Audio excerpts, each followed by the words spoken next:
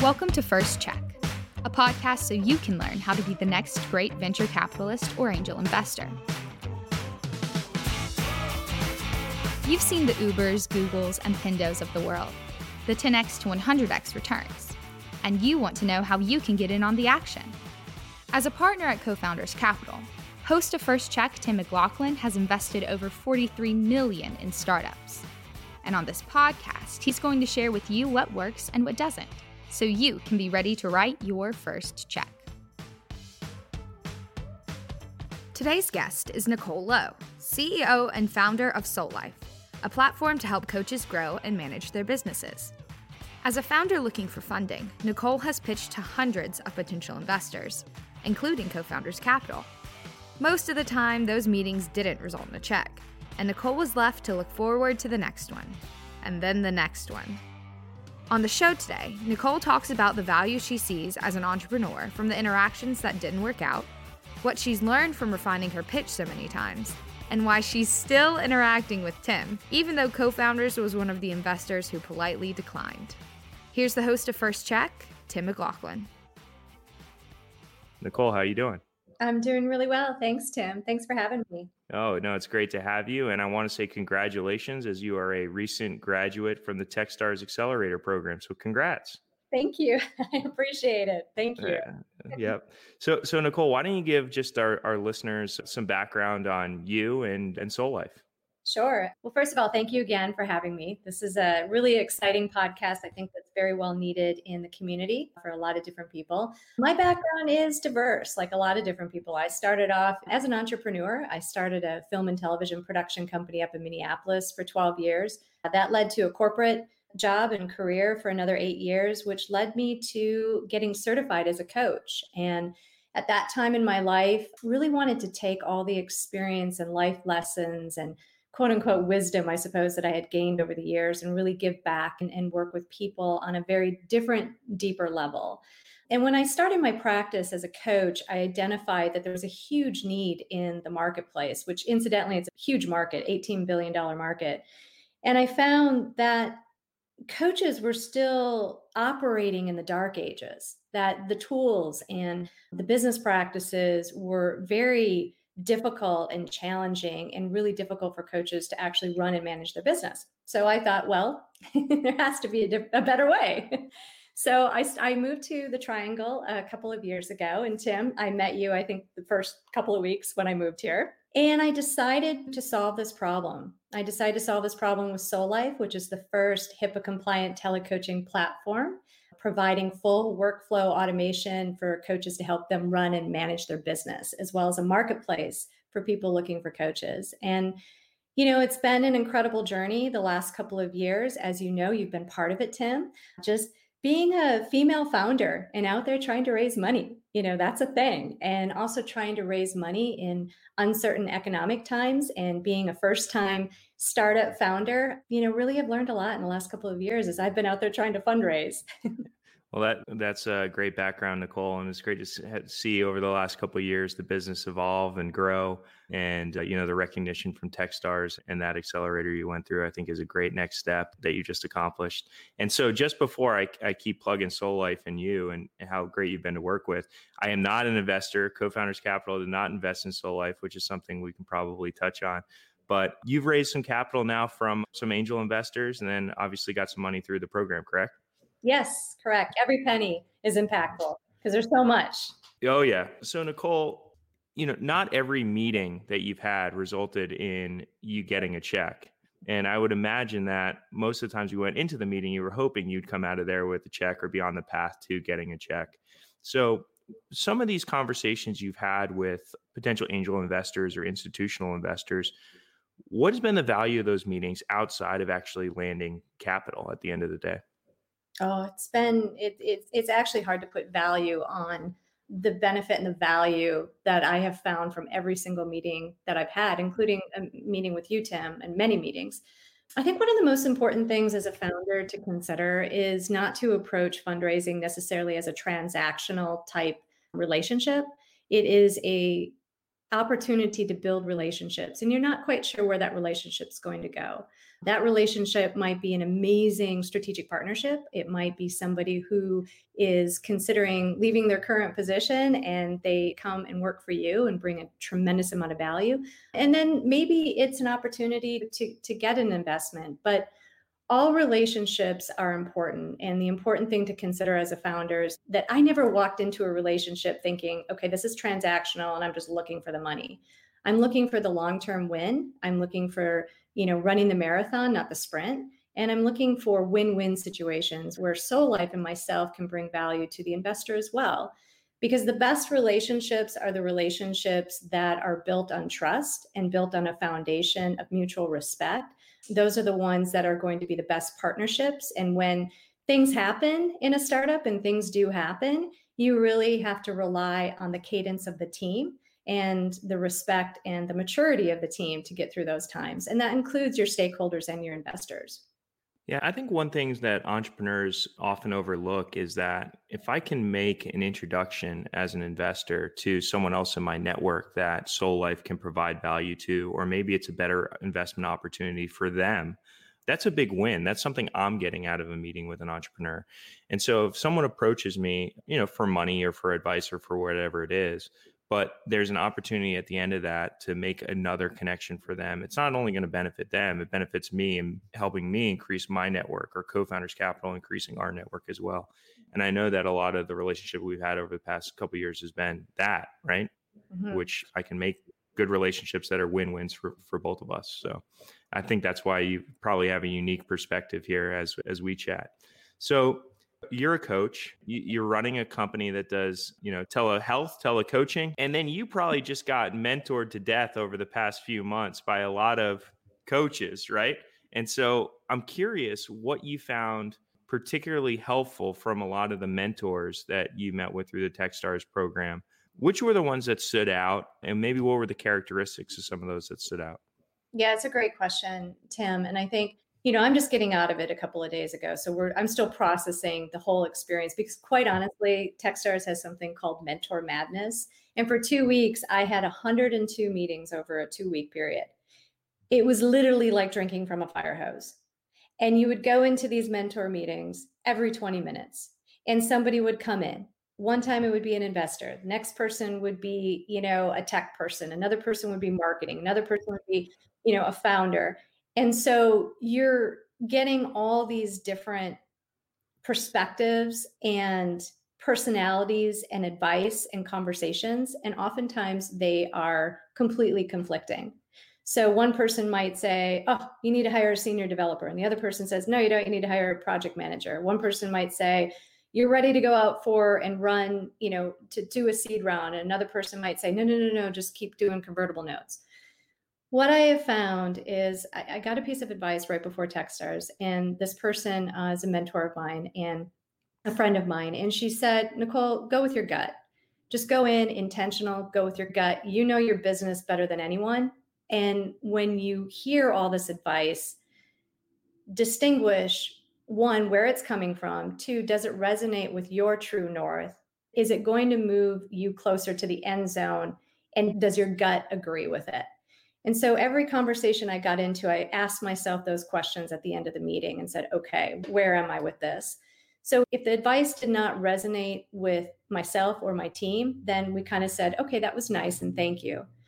But when you start hearing things that not only resonate, but you hear it from one person, and then you hear it from the second mentor, and then the third mentor, and the fourth mentor, you kind of go, okay, that's something we need to work on. That is definitely something that we're hearing that's consistent and something we need to really work on. So I'm a mentor for a local Techstars program, the MetLife Techstars Accelerator. And so I've been doing that for the past couple of years. And we actually made an investment at a Co-Founders Capital into a company called Slope Software that I met through that program. But I always like to preface everything I say with, I'm just one data point, or here's my perspective, which you may agree with or may not. And here may be the reasons why, yes or no. The example I always use is when you give people feedback on their fundraising deck. Well, if they ask 20 people, they may get 20 different opinions on how their fundraising deck should be laid out. And really, it's a lot of personal preference, but there might be some nuggets in there that you hear over and over again, like you just said, where you can sift through those and make a decision that's really helpful to your business. But I think some advice probably to our potential investors, VCs, entrepreneurs that we're listening to is you're going to get a lot of conflicting feedback, and just look at everything as one data point. But when you're giving that advice, also understand that you're one data point. And if an entrepreneur doesn't necessarily agree with you, it doesn't mean that it's a bad thing or they're not coachable. Right. Absolutely. Yeah, that's a great way to sum it up and to kind of serve that up. And it's just one data point. And, we're also very beautifully human too. So we have conversations at different places in our lives in that moment and have different perspectives as well. So I love that. I loved how you served that up, Tim. Yeah. So through your fundraising or the mentoring process, I mean, a lot, it's kind of interchangeable, right? Because a lot of people say, ask for money and you'll get great advice, and ask for advice and maybe you'll get some money. So is there anything particularly frustrating that you've seen from investors through the fundraising process or mentors through the mentoring process? That's interesting. I don't know that I've been necessarily frustrated, to be honest, with the process, but there are some things that I look back on and think, I think in hindsight, and hindsight's always 2020, that when you're out there raising money and building relationships, sometimes you need to just walk away from a deal. You just need to walk away from it. And I know there were times when my husband would say to me, Nicole, it's like you are trying to jam a square peg down a round hole with this investor. I mean, you're just trying to force this relationship. If you feel like that's happening, it's not the right match. There's a certain level of flow and fluidity when you meet somebody that you're going to partner with. And so I think one of the frustrating things for me is just walking away from an opportunity and just coming to terms that maybe it's not the right opportunity and walking away from that. Right. And I think that might be partly easier for entrepreneurs to figure out when they're talking to institutional investors, maybe than angel investors. Angel investors sometimes don't have as stringent of a criteria of what they can invest in.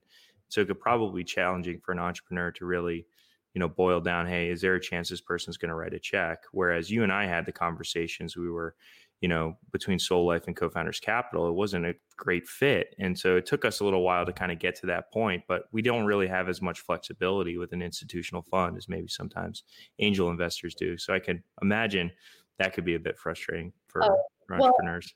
Okay. So Tim, yes, that was the most frustrating point for me when I was raising funds, is because, right, I seem to recall that it was a perfect personality fit. As soon as we met and you spent a lot of time with Soul Life, really helping me. I remember we whiteboarded a lot of different things, looking at all sorts of different, market valuations and assumptions, and kind of like mapping out the financial plan and stuff. And we had a great cadence, great relationship, and that was wonderful.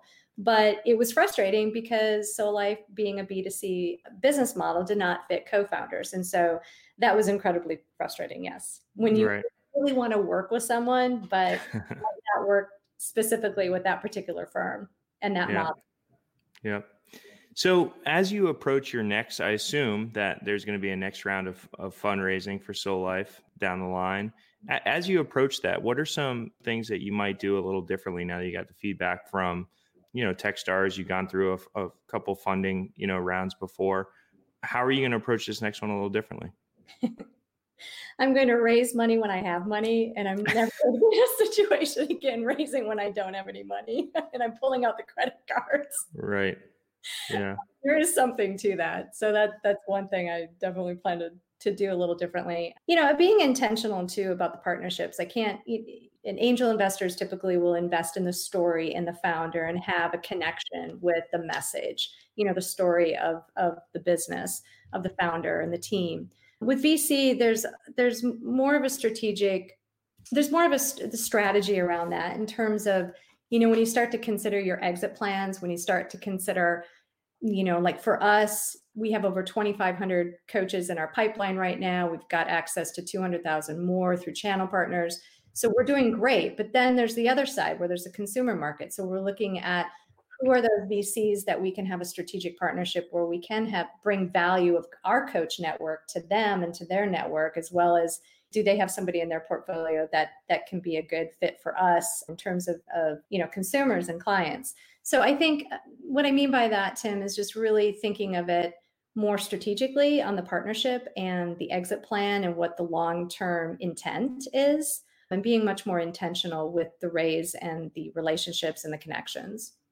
Sounds like transparency was kind of a theme that was going through there, right? The exit strategy, transparency with your investor as to what everyone thinks, a good potential outcome might be. Yes.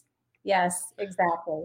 So you're an entrepreneur now. You're an entrepreneur. You've been an entrepreneur, but you're in another startup now, and you've been around a lot of great entrepreneurs just in this community and in the program that you just went through.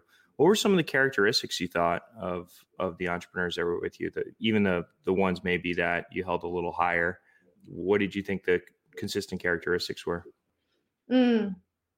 I think I was amongst an amazing 9 other teams, with the Techstars Iowa program. These founders were just incredible. And I think the ones that stood out to me the most were the ones that didn't place too much importance on the plan, that they stayed connected to the passion and the true north. Because plans change, things happen. And to really stay focused on what that true north is and having that passion and that commitment and that grit and that fight to make that happen. Some of the characteristics that really resonated with me and a couple of the founders too was just the resourcefulness when things happen, because things happen every day in Techstars. One thing about Techstars that they do, it's like boot camp in the military. They really kind of break you down in the first few weeks, and just the sheer exhaustion and drinking from a fire hose with all these different people coming at you. And what that's meant to do, I think, is to really uncover anything that's not okay in the business. Like, let's just really just let all that stuff come to light, and then then we're going to give you a team to fix it. The founders that really got through this process the best were the ones that were okay with that. Standing up and saying, all right, I'm failing. I don't know. I need help. Come in and help. And being okay with that. I think that being a founder, being a CEO, it is less, you really have to get control of your pride. You got to get control of your ego and let all that go and just show up and be of service. You need to be of service to the company that you're building because you're working for your company. You have to be of service. You have a responsibility to your company. You have a responsibility to your team members, and you have a responsibility to your stakeholders. It's interesting is that when we look at making an investment, we often talk about opening the kimono, right? And what's wrong with the business and where can we jump in and help? And the entrepreneurs that we work best with are the ones that are very receptive to that feedback, where we see other ones that are more reserved. They're out looking for other investors that maybe aren't doing as much diligence or poking as much holes in their business. And I think early on in my experience, I was thinking, okay, maybe we just need to move faster. Maybe we need to pursue that entrepreneur a little bit harder because they're not being so open with us. And what you realize there is, no, those are the folks that are a little bit more defensive about their company, some of the flaws that they might have. And I'd much prefer working with an entrepreneur that's saying, hey, shoot it down, tear it down. Let me know what my weaknesses are. And so we can build it back up together, which I think is really important. Yeah, absolutely. I mean, it's hard, it's hard to get that feedback, but I mean, just looking at the past 3 months that we went through with Techstars, how we've grown in 3 months, we would have never grown as much as we have had we been locked up and closed off in the beginning. I got some feedback from an entrepreneur I spoke with yesterday about a company that's not a fit for co-founders, but I was just trying to help. And she said to me that it was so refreshing having this conversation with someone who wasn't potentially an investor, because it just was that like relief of, what should I say? Tell me what you think I should say here, right? Not I think that this is what I need to say at this moment. And so I'm sure you've had that experience before. I've had that experience with you, Tim. Yeah. Because I have told you a lot about our company. Yes, it is incredibly refreshing to speak to somebody like yourself and and the mentors at Techstars too, when you know that they're not in a position to invest in your company and you can just go, okay, here are all our problems. What do you think? Versus if you're really trying to raise that money from someone, you want to still, Yeah. play like you got it together. But there's a fine balance. And you mentioned it before, Tim, authenticity is just absolutely, completely critical in this process. Right. So telecoaching right now, there's a lot of people, they can't meet up with their coaches in person like they used to. They're, locked indoors for a long time pretty much. And so I can guess, but why don't you tell us, how has COVID, affected your business? How do you think it's going to affect it going forward? Yeah, it's a great question. I mean, as I mentioned before, it's an already pretty large industry, $18 billion. There's over 25 million people looking for a coach today across 30 different disciplines, including a new emerging discipline of coaches working with substance abuse and mental health. And the pandemic has only accelerated the awareness and the need for these services. So, how it has affected business is that coaches are desperate to find the right tools to be able to run and manage their business. And what they're finding as we're transitioning out of, doing one-to-one FaceTime real conversations is they're going out there trying to find Zoom and, Salesforce and Calendarly, and they're trying to integrate all these different disparate technologies. And it's affecting their business because it's costly and it's confusing. And most coaches don't have a background in tech and building tech stacks. So that's difficult. But for telecoaching, for people, there's just a lot we don't know yet, Tim, what the ramifications of this pandemic is going to look like. We're already seeing an emergence of people with post-traumatic stress disorder having gone through COVID. I've spoken to several clients and several people who have been hospitalized because of COVID and just the experiences that they went through in the hospital, and a lot of these first responders and people on the front lines and what they're facing. And how that's affecting things on the coaching side is that coaching is right at the tipping point of therapy in that coaching can in fact be part of your everyday life. Coaching can come in and be an incredible intervention to help you go through a situational traumatic experience and then help you cope and get back with life skills to get back into it. So I believe that what you'll see over the next 6 to 12 months is not only a spike in the need for coaching, but I think you'll see a spike in people like nurses and therapists getting their coaching certifications to incorporate the coaching modality into their practices to help meet this demand. That's interesting. We often say that, instead of looking at new industries that are being created after this pandemic, it's what are the industries where there's a trend that's just being rapidly accelerated. So whether that's Zoom meetings, everybody saw the graph as to the number of, Zoom users, right, over the month of March and April. But we have a company that's in the online grocery space. And so how many more people, that was a trend already, is more people were buying their groceries online. Where is it now? And you can see that rapid acceleration like you were talking about. And I would imagine telecoaching is just going to be another one of those accelerated trends, or it already is. Yeah, I think so. I mean, we weren't even talking about telecoaching before COVID. We were talking about it at Soul Life. You were talking about it. Yeah, you were talking about it for a couple of years, but nobody else was. They're like, what? Telecoaching? What's that? Yeah. So I think, we're definitely going to see, we really believe that when you take a look at the history of telemedicine and how telemedicine transformed how physicians connect with their patients, telecoaching is going to transform the way coaches connect with their clients. And, it's exciting to be part kind of out in front of the tsunami and at the same time feeling incredibly anxious to get the service out there too, because a lot of people really need it. So before you started this, you were a certified coach. You felt the pain, right, of not having a single platform way to manage your business. But still, I would imagine there are times where it's a lot harder than you thought it was going to be to grow and launch and start a business. What are some of the hardest things that you've kind of come across that maybe you haven't expected? On building a startup? Yeah. It just takes a lot longer than one would imagine. I just took the IMAP Berkman test and I'm very much red. And I bring that up because I have a quote. My team members made a coffee mug for me. And it says, my favorite quote is, "Oh, I thought tomorrow meant now." So for me to be in this situation and just see how long it takes for tech and the delays and the complications and things like that, that's been the hardest thing for me. I want to get this, have things happen quicker. But with that comes great perseverance and this is something that's really kind of interesting for me when I take a look at how important the team is to build the right team. because you can build great teams on paper and you're kind of all up here in your head thinking, oh, this is great. We're going to build this great company together. But if you truly don't have cadence and you don't have the same, you're not all bound together with that same true north. When things happen and tough times happen, teams can break apart. And I'm happy to say that my team is solid. There you go. There you go. The team is solid. That's good. Yeah. All right. I'm going to ask you a hypothetical here.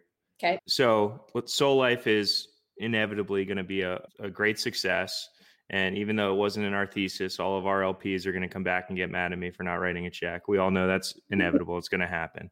So after you have a great exit, you make a great return for all of your investors. Now you're doing some angel investing. So you're personally going to make an angel investment. You meet with 10 companies and you have to write $100,000 check into one of the 10. But you only get to ask one question to each company. What is the question you ask? That is such a great question. I think the one question that I would ask is, why are you solving this problem? And is your team well-balanced, dedicated, and focused on that problem? That's good. And what would an acceptable answer be to you? It's your money. You can do whatever you want. So this is your call. I would have to resonate with the passion of the story and kind of cut through the what. If the response, it's more about how the founder responds and less about what they say. How they think through the problem and how they go through that problem and their thought process is what would pique my interest. So if they're approaching it from a passionate, deeply connected, and gut felt, I am absolutely not going to stop until I solve this problem, that would inspire me to write out a check. But also knowing that they're building a team with that same passion who are just equally as dedicated. Because as I said before, what keeps founders going is, things happen, but the thing that really keeps you going is that connection to that, solving that problem, and that connection to the mission. So I don't know, does that answer your question? Yeah, that answers the question. When I come to you, when I have a startup at some point down the future, and I'll know how to answer that question now. So I was kind of cheating there. So anyway, Nicole, this is great. Congrats again on the traction, the fundraising, the Techstars graduation, everything you have going with Soul Life. And I know we'll be collaborating for years to come on this. And thank you for being on the podcast today. I appreciate it. Thank you, Tim. It was great to be here. It's good to see you too. That was Tim McLaughlin with Nicole Lowe. For more on Soul Life, visit soulife.com. That's SOLE life.com. Also, for more upcoming news on this podcast and an upcoming course from Tim, sign up for our newsletter at firstcheckpodcast.com. And if you like this show, please subscribe, rate, and review on any podcast app, including the one you're listening to right now. And find us on Instagram or Twitter at firstcheckpod. This podcast is a production of Earfluence. Thanks for listening, and we'll see you next time on First Check.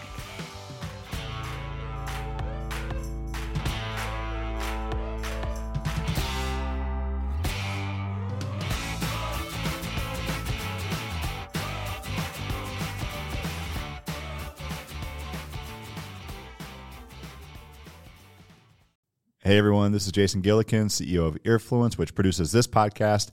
And if you made it this far, I'm guessing you like this podcast, so I would love for you to check out another podcast that we produce. Welcome to the Hustle and Gather podcast. I'm Courtney. And I'm Dana. We're sisters and serial entrepreneurs. We started our first business with a Craigslist ad, planning a wedding for $125 each. We built a floral business and then shut it down because we kind of hated it. We built our venue on sweat, caffeine, and maxed out credit cards, but we've scaled to 16 team members and we can't imagine working for anyone else. We drink and we swear, and we talk about all the bullshit that goes into running a business. Tune in to Hustle and Gather on any podcast app or visit hustleandgather.com.